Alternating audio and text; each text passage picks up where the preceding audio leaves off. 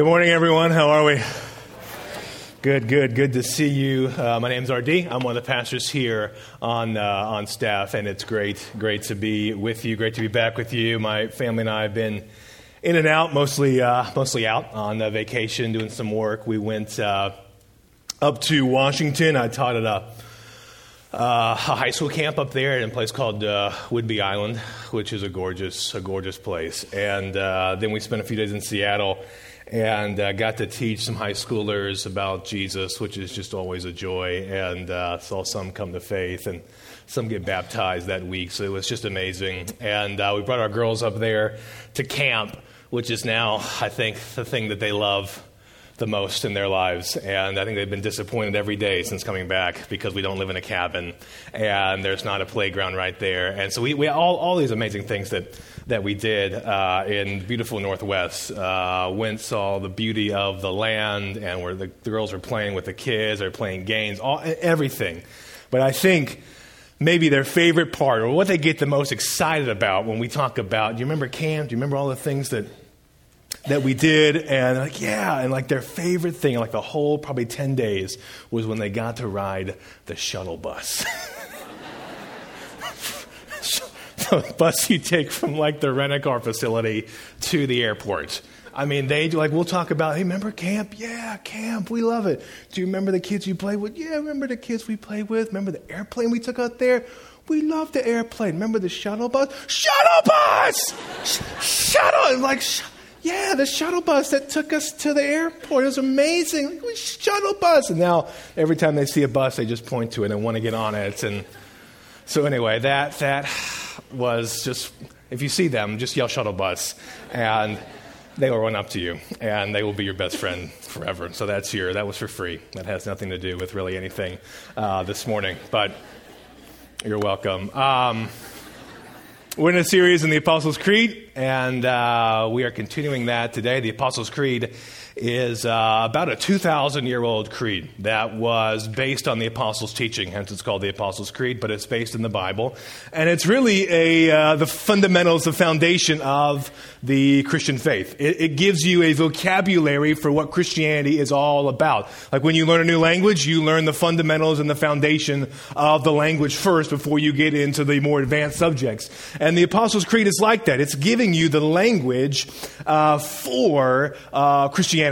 It's helping you learn what it's about. If you go maybe to the beach and you have a sifter of some kind and you want to sift out all the sand and only get the nuggets which are left, the Apostles' Creed is that sifter by which the essence of Christianity is distilled into one document so that you can know what's the foundation of what Christians believe. If I call myself a Christian, what should I affirm about who God is and who Christ is and who the Spirit is? And that's what the Apostles' Creed is. There's so much the Bible teaches which we need to know as Christians, but when it comes down to the essence of what the Bible teaches, the Apostles' Creed is about as good of a place to start as any in terms of learning what Christianity is about. And last week, Mark began the section of the Creed that talks explicitly about Jesus with his incarnation. Jesus Christ was born. And this week, we are basically doing everything else in his life in the next 40 minutes. So his life, his death, his resurrection, his ascension, and his return.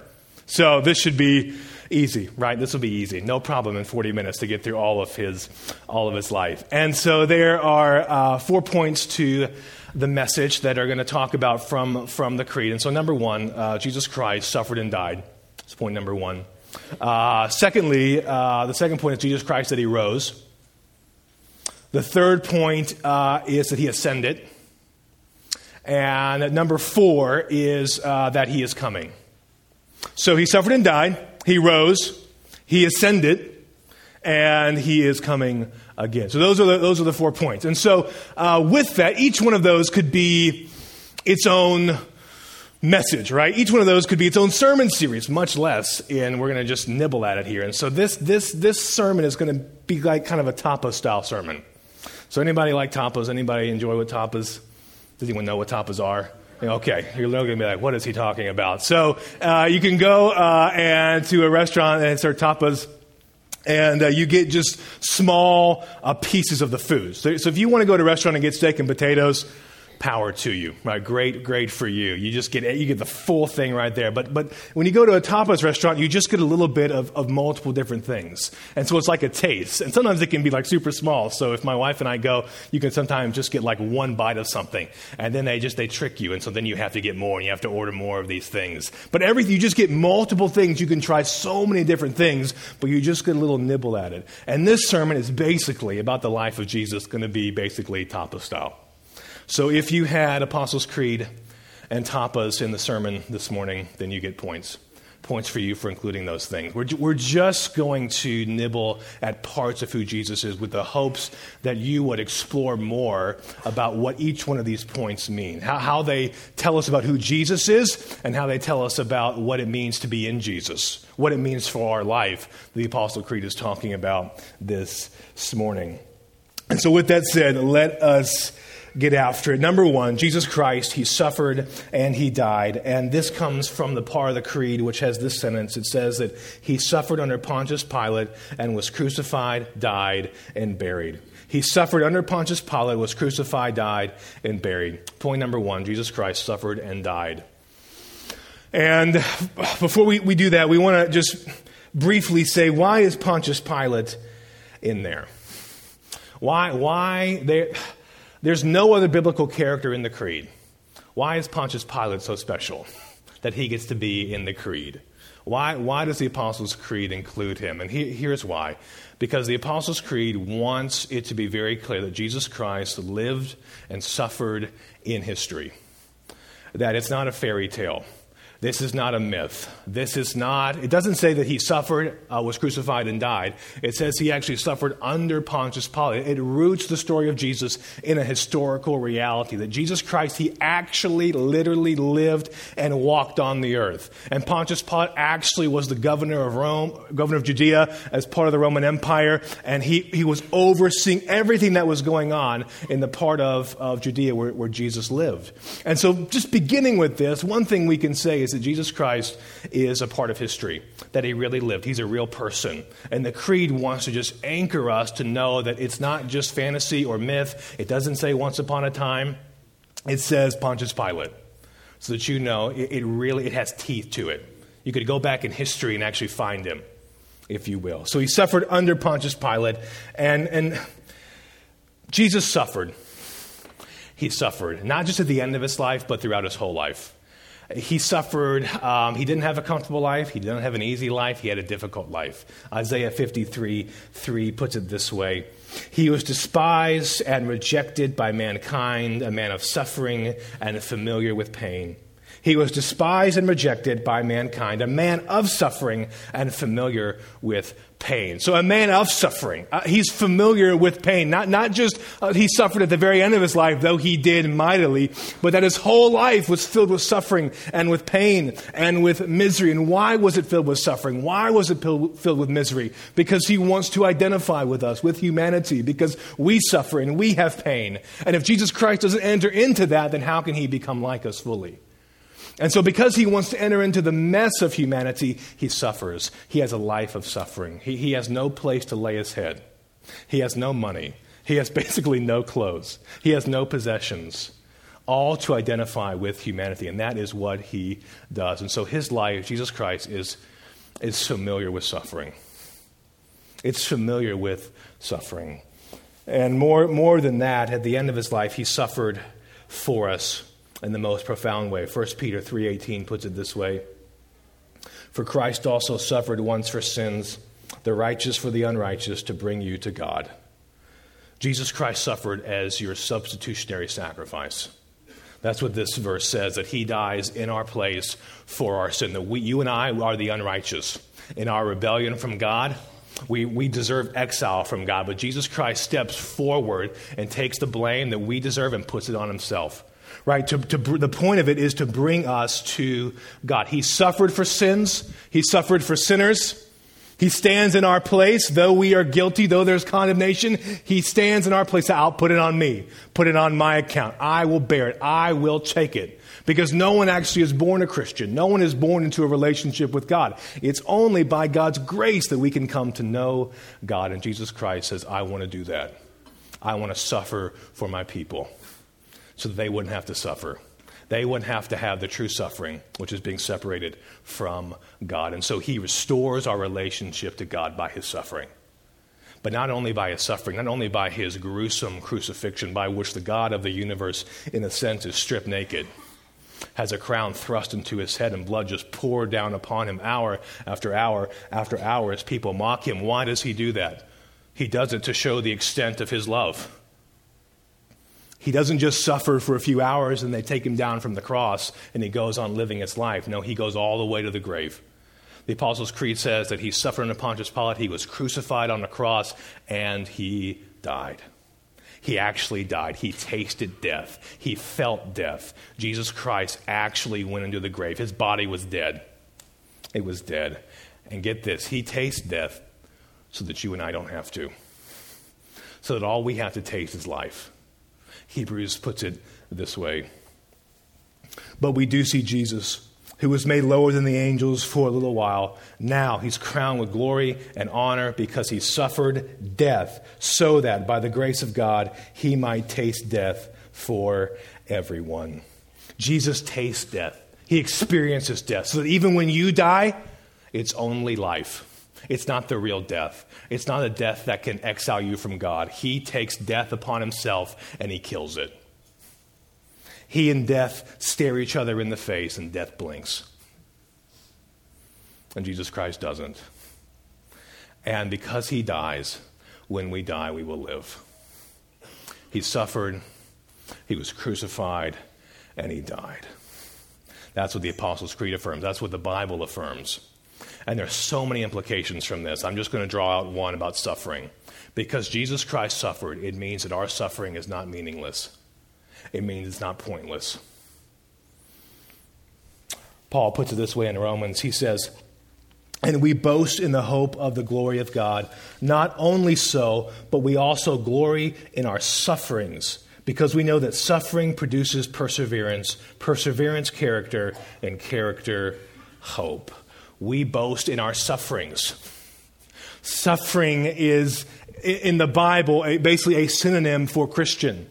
That there is going to be suffering in our life. And we all know this. We all suffer in many ways. Maybe not as many people around the world do because of persecution for their faith, as many Christians have throughout history and do today. But we suffer in ways even still, through disease, through someone betraying us, through the loss or the death of a friend or a child or a parent, through losing a job or through losing a friend. We all feel suffering. We all feel pain. We all feel misery. Right? I've said it before. God, guarantee you, God will give you more than you can handle. The Bible never says otherwise. God will give you more than you can handle. There are going to be things that come into your life, and you're going to try and handle them. And for a little bit, maybe you can, and then you're going to realize, I can't handle this. Right? This is so beyond me. The pain is too much. The person is too much. The situation is too much. Just in your local friend level, much less let's expand it to what's happening in our country or expand it to what's happening in the world. How can we bear all of these things? Well, we aren't supposed to. But there will be things that come into your life and you will just, as I say, I can't bear this. And in that moment, we have to take it to the one who can. Only Jesus Christ suffered for you so that you can give your suffering to him. That because he suffered, our suffering can actually drive us into God's heart and change us. Right? Suffering, Paul says, produces things in your life. Suffering can be a servant in your life for the glory of God. It can be. Tim Keller, in his book, Walking with God Through Pain and Suffering, he puts it this way. Christianity teaches that contra fatalism, suffering is overwhelming. Contra Buddhism, suffering is real. Contra karma, suffering is often unfair. But contra secularism, suffering is meaningful. There is a purpose to it. And if faced rightly, it can drive us like a nail deep into the love of God and into more stability and spiritual power than you can imagine. Like a nail, it can drive you into God's heart and then shoot you out into the world more humble, more filled with grace, more aware of God's sufficiency than you ever imagined. You do not know that God is all you need until he's all you have. And suffering produces that in us, doesn't it? Isn't it suffering that teaches us how sufficient God is? No one wakes up and says, I want to go through suffering today. And I'm not saying that you say that. Lord, help me suffer today. But in a sense, it's suffering that God brings into our life that it might change us. And we can know that he is always walking with us through those things. Because Jesus Christ is the only God of any religion who ever suffered. All of the other gods, they stay above humanity. They're better than humanity, right? Humans are the low and the weak and the dirty. Only in the gospel, only is Jesus the one who actually identifies with us. Right? Whatever god or goddess, Greek philosophy, other religions, the gods are separated. They're on the mountain. And they say, if you try hard enough, if you climb the mountain strong enough, then maybe you can actually approach us. But Jesus Christ says, I've come down the mountain. I've come down to the mountain for you. There's no other God who suffered. No other God who suffered. Edward Shalito was a World War I veteran. And he experienced hell that only those who've been to war know. When you've seen evil, when you've seen suffering, when you've seen death.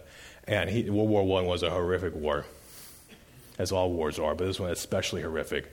And he wrote a poem when he came home, and it was called Jesus of the Scars. And it's about Jesus, and part of the poem reads this way that he wrote. The other gods were strong, but thou wast weak.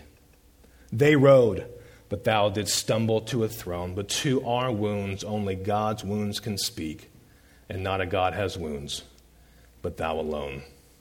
Jesus Christ is the only God who is wounded for you, so that in your wounds you could know they have meaning. And one day they'll be healed. Why? Well, that's point number 2. He rose. So do we feel the weight? What a way to start the sermon off. Suffering and death. And yet it's so essential, but it's not the end of the story. Point number 2, he rose. This part of the creed says this: on the third day, Jesus, rose again from the dead. Okay, we can exhale. There's hope. There is hope. See, Jesus Christ didn't just die as your example or as your inspiration. Every other person who has ever died, which is everyone else, can at best be an inspiration to you. At best, they could be an example, right? And we use language like this sometimes when a parent passes away, or maybe a grandparent, or even like a favored leader or someone, and we say, now they're living in us, right?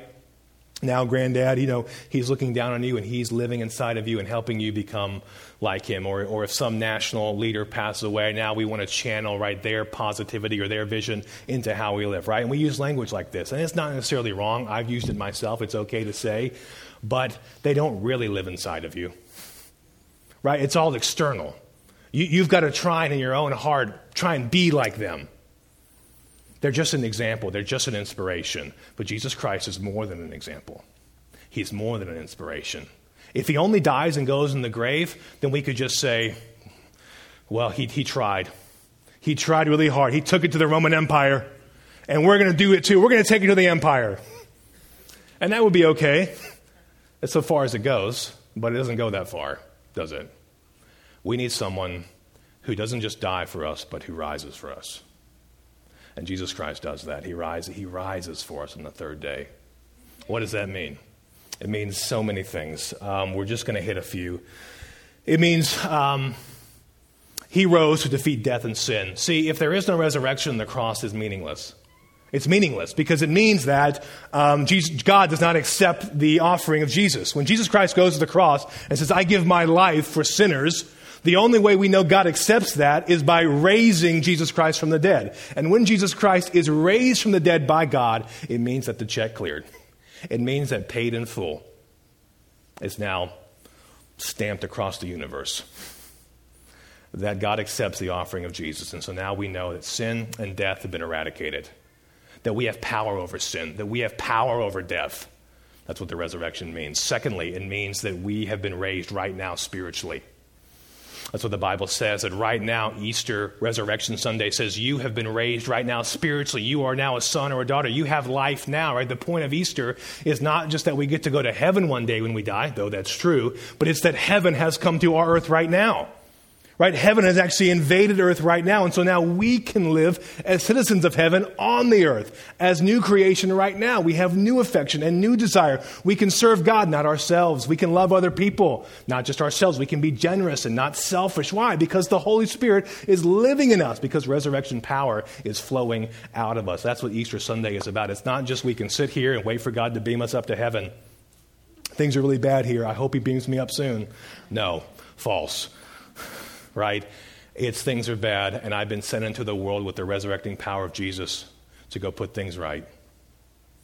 That's what the second thing the resurrection means, right? This is what Paul says here in 1 Peter 1:3. He says, "Praise be to the God and Father of our Lord Jesus Christ. In his great mercy, he has given us new birth into a living, not a dead hope, a living hope through the resurrection of Jesus Christ from the dead." It's the resurrection which gives us new birth into a living hope. When we're born again into the resurrection of Jesus Christ. And just as he rose from the dead, we right now can rise spiritually. The Holy Spirit comes and lives inside of you, and you, though we still sin, though we still fall, we have a new power now, because the same Spirit that raised Jesus from the dead lives in you. Lives in you. That's true, whether you believe it or not, right? Or whether you feel it or not, it's true.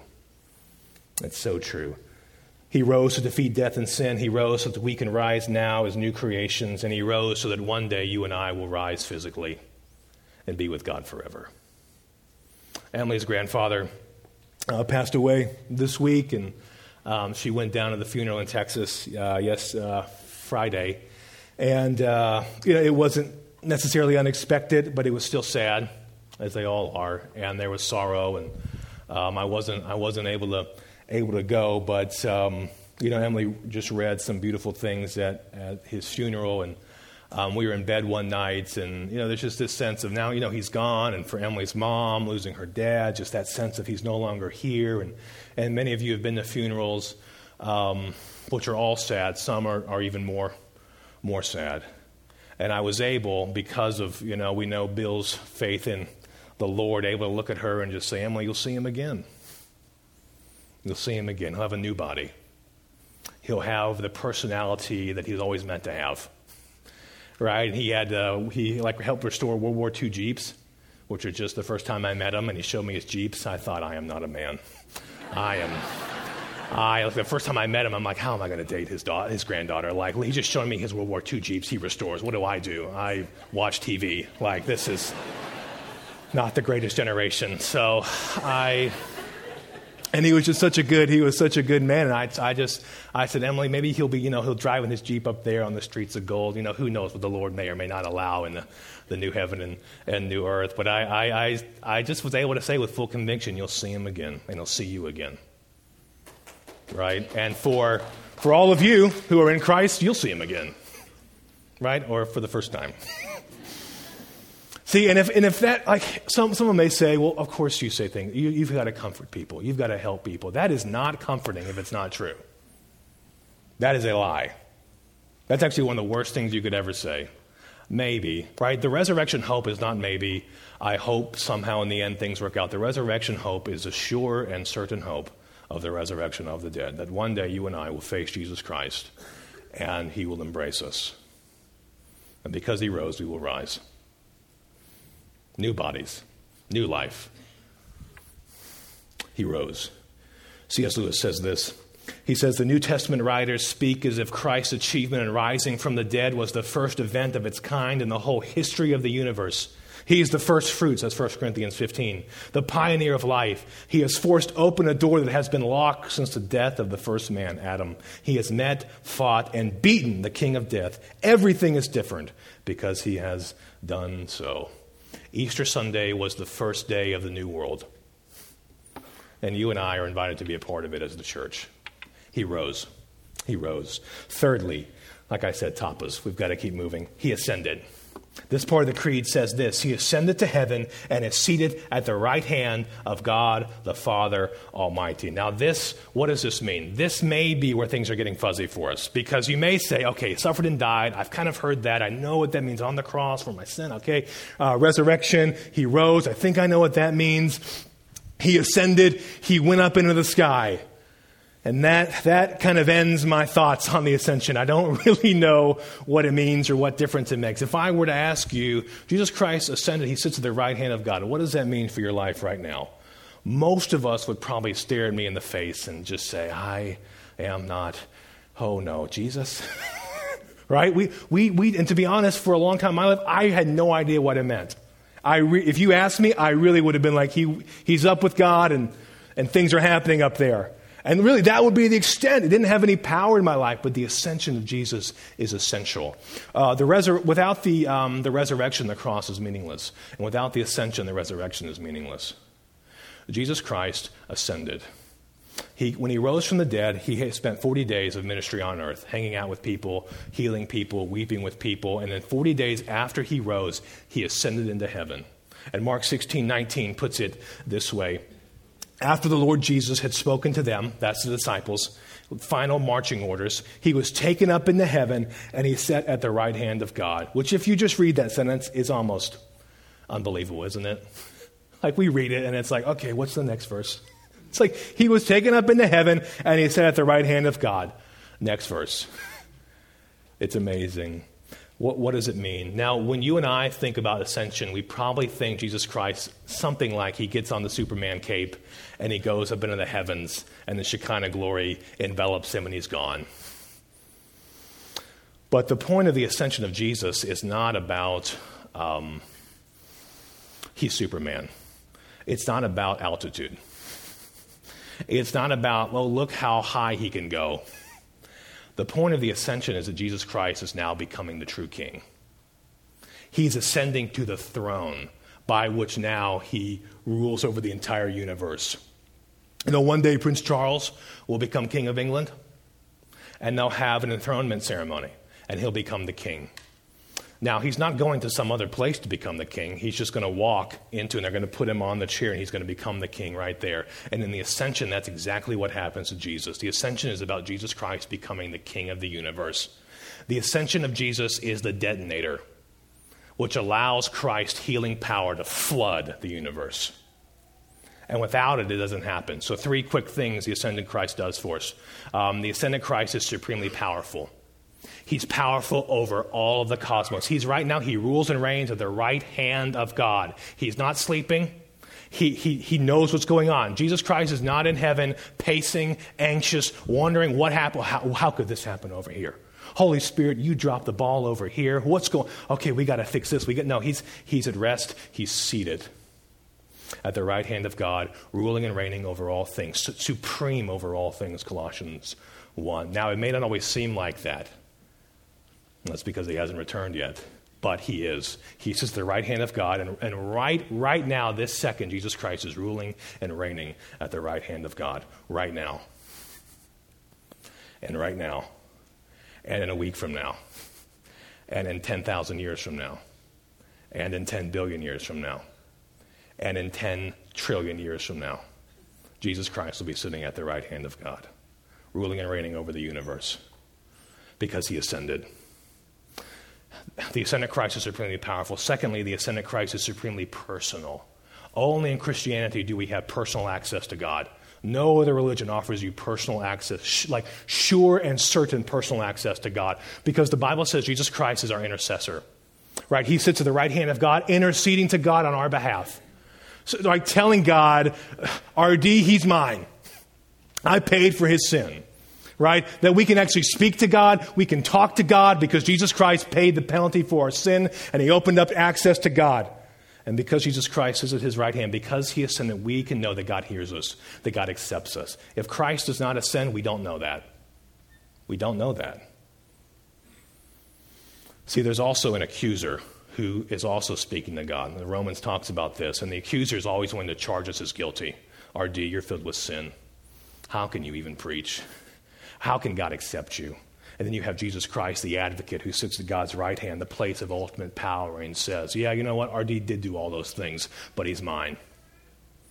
He's mine. I'm not surprised by anything he's done. I know it all. I know a lot more, but I paid for his sin. So, Satan, you can shut it.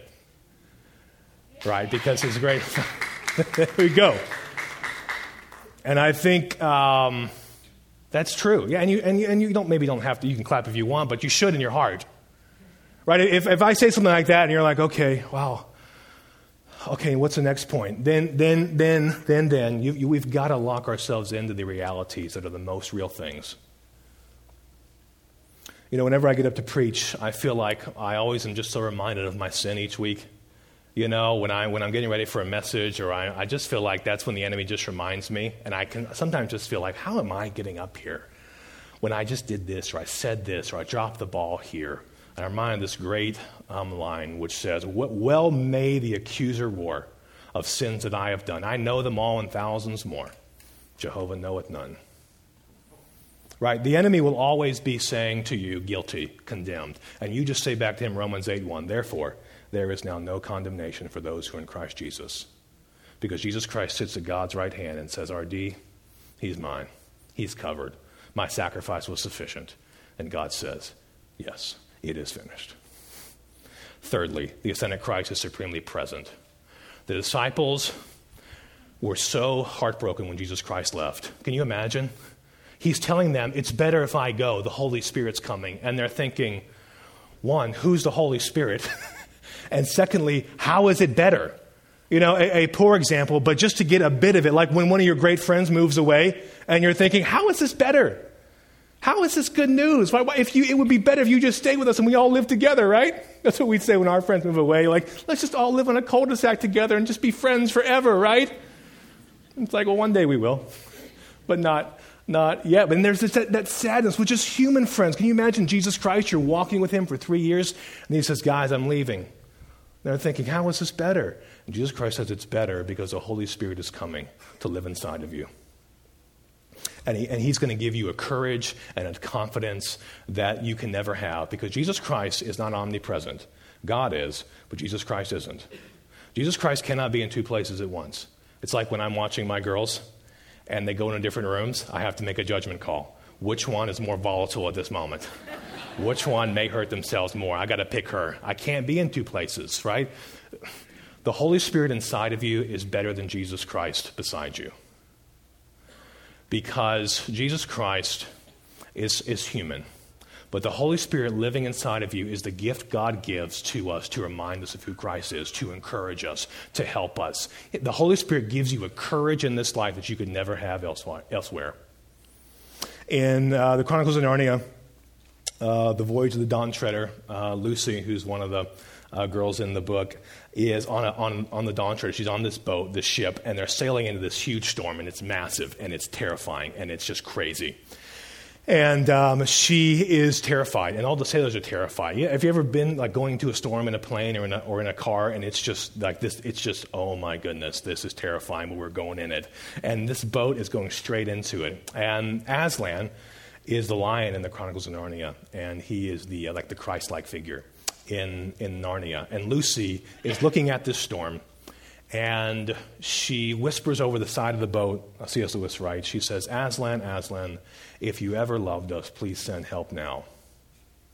And as they start going into the heart of the storm, this is what C.S. Lewis writes happens next. He says, Lucy looked along the beam and presently saw something in it. It circled 3 times around the mast and then perched for an instant on the ship. It called out in a strong, sweet voice, which seemed to be words, though no one understood them. No one but Lucy knew that as it circled the mast, it had whispered to her, courage, dear heart. And the voice she felt sure was Aslan's. And with a voice, a delicious smell breathed in her face.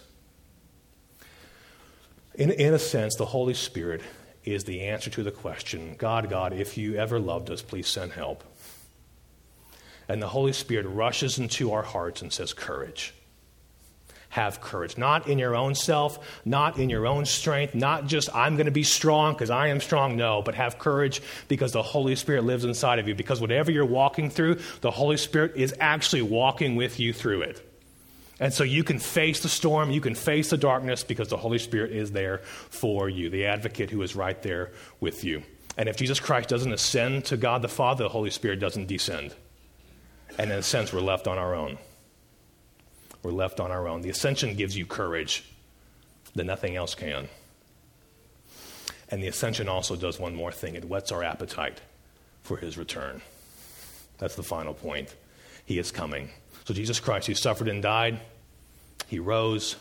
He ascended.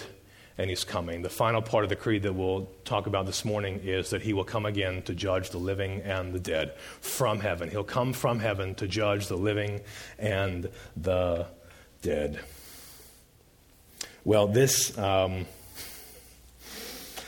judgment may not seem like the best way to end it. You know, it doesn't really fill us with warm fuzzies, does it?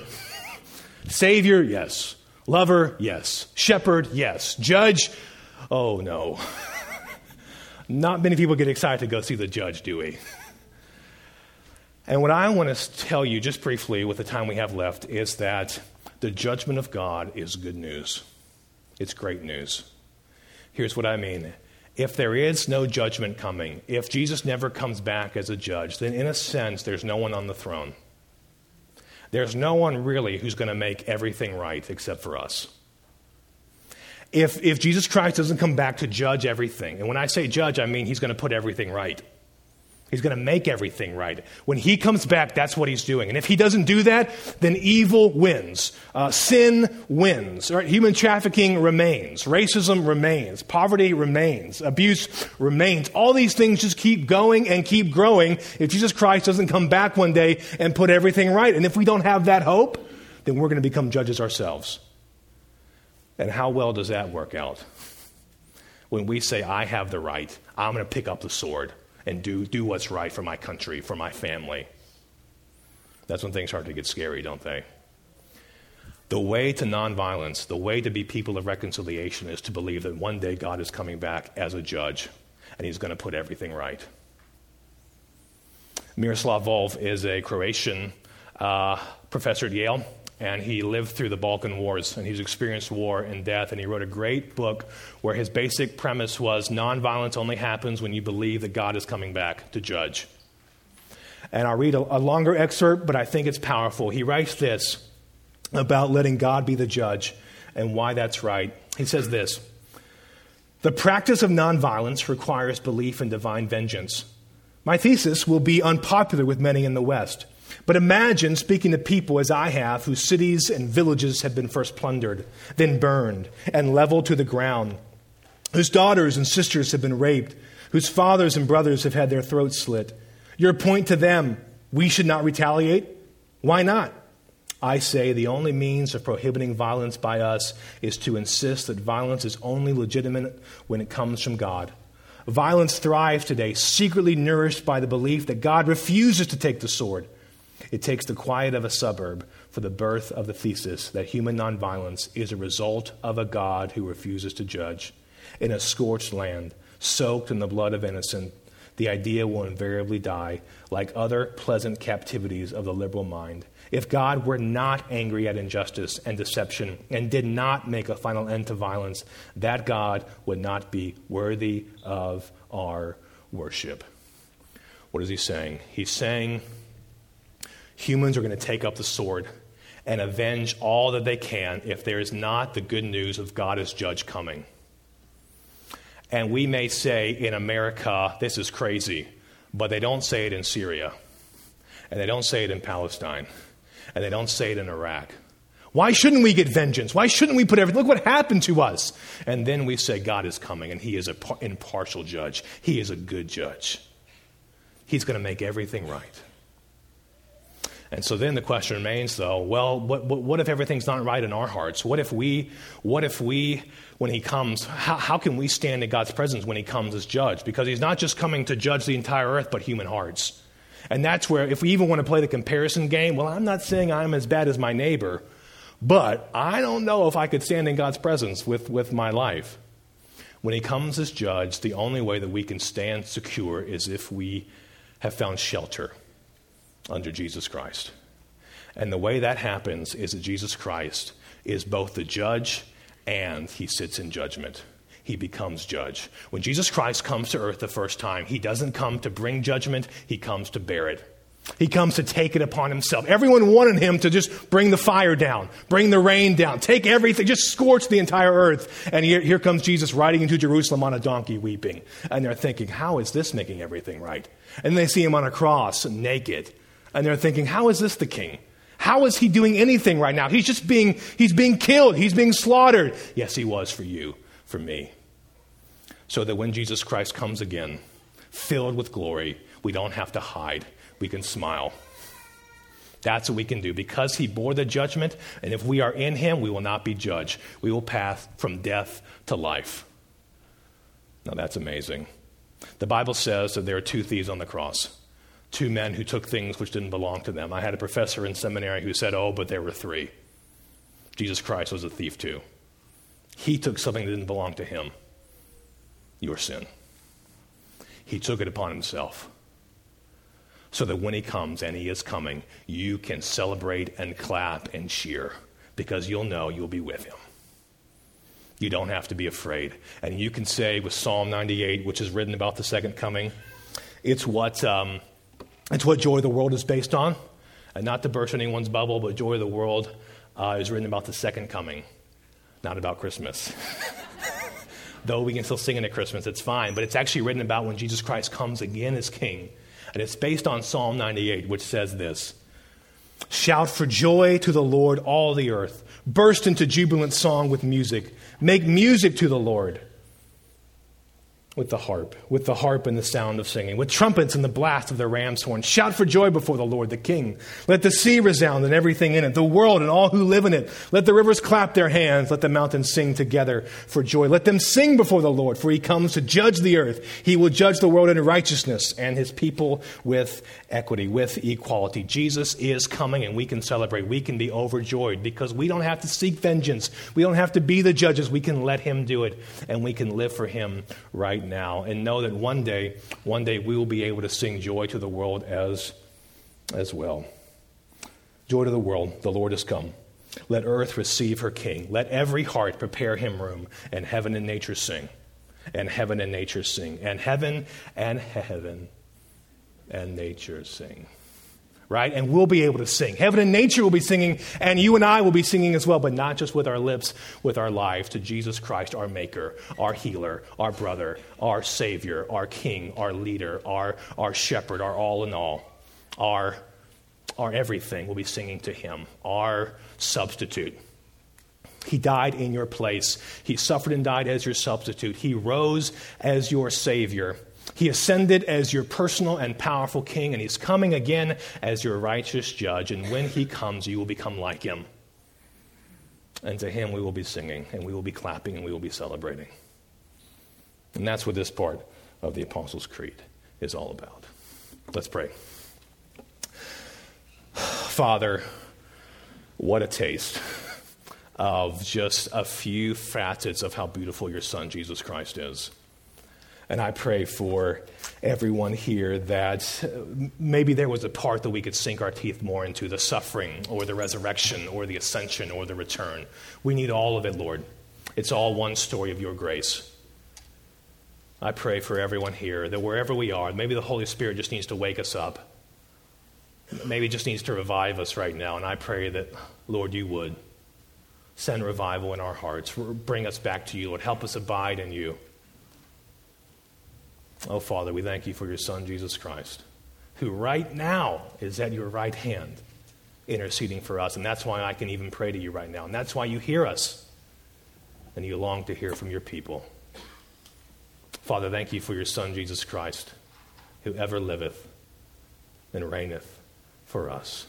We long for his return. In his name, and all God's people said, amen.